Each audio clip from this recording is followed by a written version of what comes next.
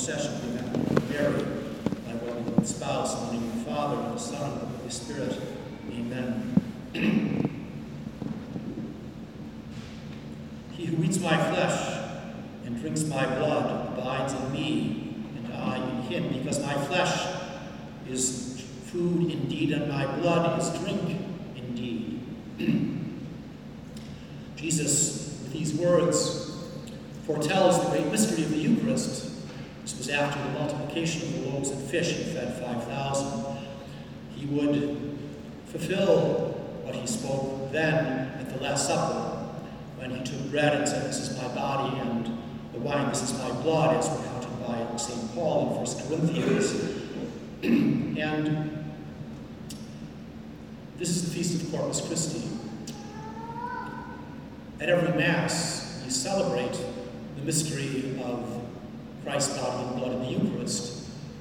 But this Sunday we celebrate it in a special way to give, you could say, added honor in a liturgical fashion to this great mystery of our faith, Mysterium Fidei. We have the testimony of the Gospels to support our faith, but God has done more than this. In the history of the Church, God has worked miracles, Eucharistic miracles, hosts that have miraculously bled, others have turned to flesh, to human heart tissue. And these miracles are manifestations of the theological core of our faith, which is that at the consecration, at the Mass, the bread and the wine undergo a change of substance. We call it transubstantiation. They change into the body and blood of our Lord. The bread and wine isn't there anymore. It no longer remains. Only the appearances remain, the accidents, as they're called in philosophical languages. The substance has changed. The oldest, most well-known miracle of the Eucharist is that at Lanciano, Italy, when a Basilian monk during Mass doubted the real presence, and the host actually turned to flesh, the wine actually turned to blood, and that host was placed in pyx and kept in the church there. The wine in a chalice, anyone can go see it today. It remains a living miracle. It was tested many times over the years. One of the latest tests was in 1970. It determined that the flesh and blood are true flesh and blood, and the flesh actually was the cardiac muscular tissue. The blood type was AB, matching the Shroud of Turin, and the protein in the blood was the same percentage ratio as that in freshly shed blood 1,200 years later. A few centuries after the miracle at Lanciano, a German priest who was on pilgrimage to Rome, he stopped at Bolsena. He was having doubts about the real presence of our Lord, and from the host dripped blood onto the corporal. And the corporal is the white linen cloth on which the chalice sits during Mass in the paten. And Pope Urban IV was in nearby Orvieto. The corporal bloodstain was brought to him. He investigated it, declared it a miracle, and the following year, in 1264, he initiated the feast on a worldwide level of Corpus Christi. He commissioned St. Thomas Aquinas to compose the liturgy for the Mass, and that's where we get our Eucharistic hymns, O Salutaris Hostia, the Tantum Ergo, Pange Lingua. They were written for the Mass that we celebrate today. And we'll fast forward now to late 20th century, Buenos Aires, Argentina. The Church of Santa Maria, on August 15th, on the Feast of the Assumption, a woman after Mass, found a desecrated host on a candle holder at the back of the church. She told the priest followed canon law. The priest would take a host that looks like it's been partially consumed, place it in water until it dissolves after a few days, and then pour it down the sacrarium. That's every rectory has, or every church has one, and the sacristy goes into the ground. Well, when the priest placed the host in water, he noticed it turned to a fleshy type material. He informed the Cardinal, Antonio Quadracino, and the then auxiliary bishop, Jorge Bergoglio. He's Pope Francis today. And that host in the glass of water was placed in a tabernacle and left for 3 years. They wanted to see what would happen. It didn't change. And after 3 years, they ordered an investigation to be done. I believe it was Jorge Bergoglio, now Pope Francis, who sent the sample of the host turned to flesh to Columbia University in New York, and didn't say what it was, just said, test it. We want to see what the test results are. Dr. Frederick Sugibe, a renowned cardiologist, forensic pathologist, he performed the test, announced the results on March 26th of 2005. And this was identified, the sample, as human flesh and blood. And the doctor testified that it was a fragment of the heart muscle, the left ventricle close to the valves, and because the white blood cells had penetrated the tissue, he said that, and I quote him, the heart had been under severe stress, as if the owner had been beaten severely about the chest. Our Lord's scourging. I didn't know that this happened, but a beating.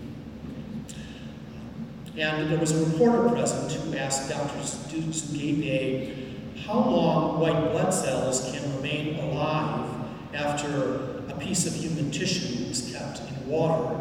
And Sugibe said that it would only survive for a matter of minutes. Then he learned that this sample had been in water for more than 3 years. He was amazed and said that the cells from the sample were moving and beating as a heart would. There was no scientific explanation for his findings. The original host turned to flesh in Buenos Aires the sample that was sent to Columbia University, those lab reports were then compared with the lab reports from Lanciano. They were sent to another laboratory, weren't told what they were, they just said examine them, tell us what you find. Their conclusion was that they must have been from the same person. AB positive blood type, the DNA was identical in both samples, matched up with the shroud of Turin and the blood on the cloth of Orvieto. They even found that they could determine from the DNA that the man came from the Middle East. Now, these aren't the only Eucharistic miracles.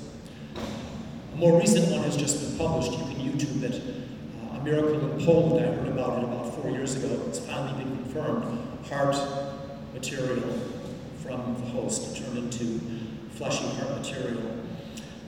Why have these miracles taken place? Well, to bolster, to strengthen our faith in the great mystery of our faith, the body and blood of our Lord.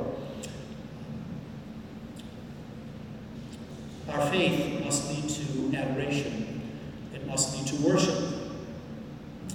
Adoration of Jesus truly present, the substance of his body and blood must accompany, underlie our participation at Mass, our reception of Holy Communion.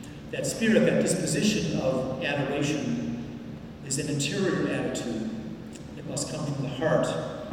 And that must be present in us when we walk through the church doors, because we realize that our Lord, his living flesh and blood, is in the tabernacle.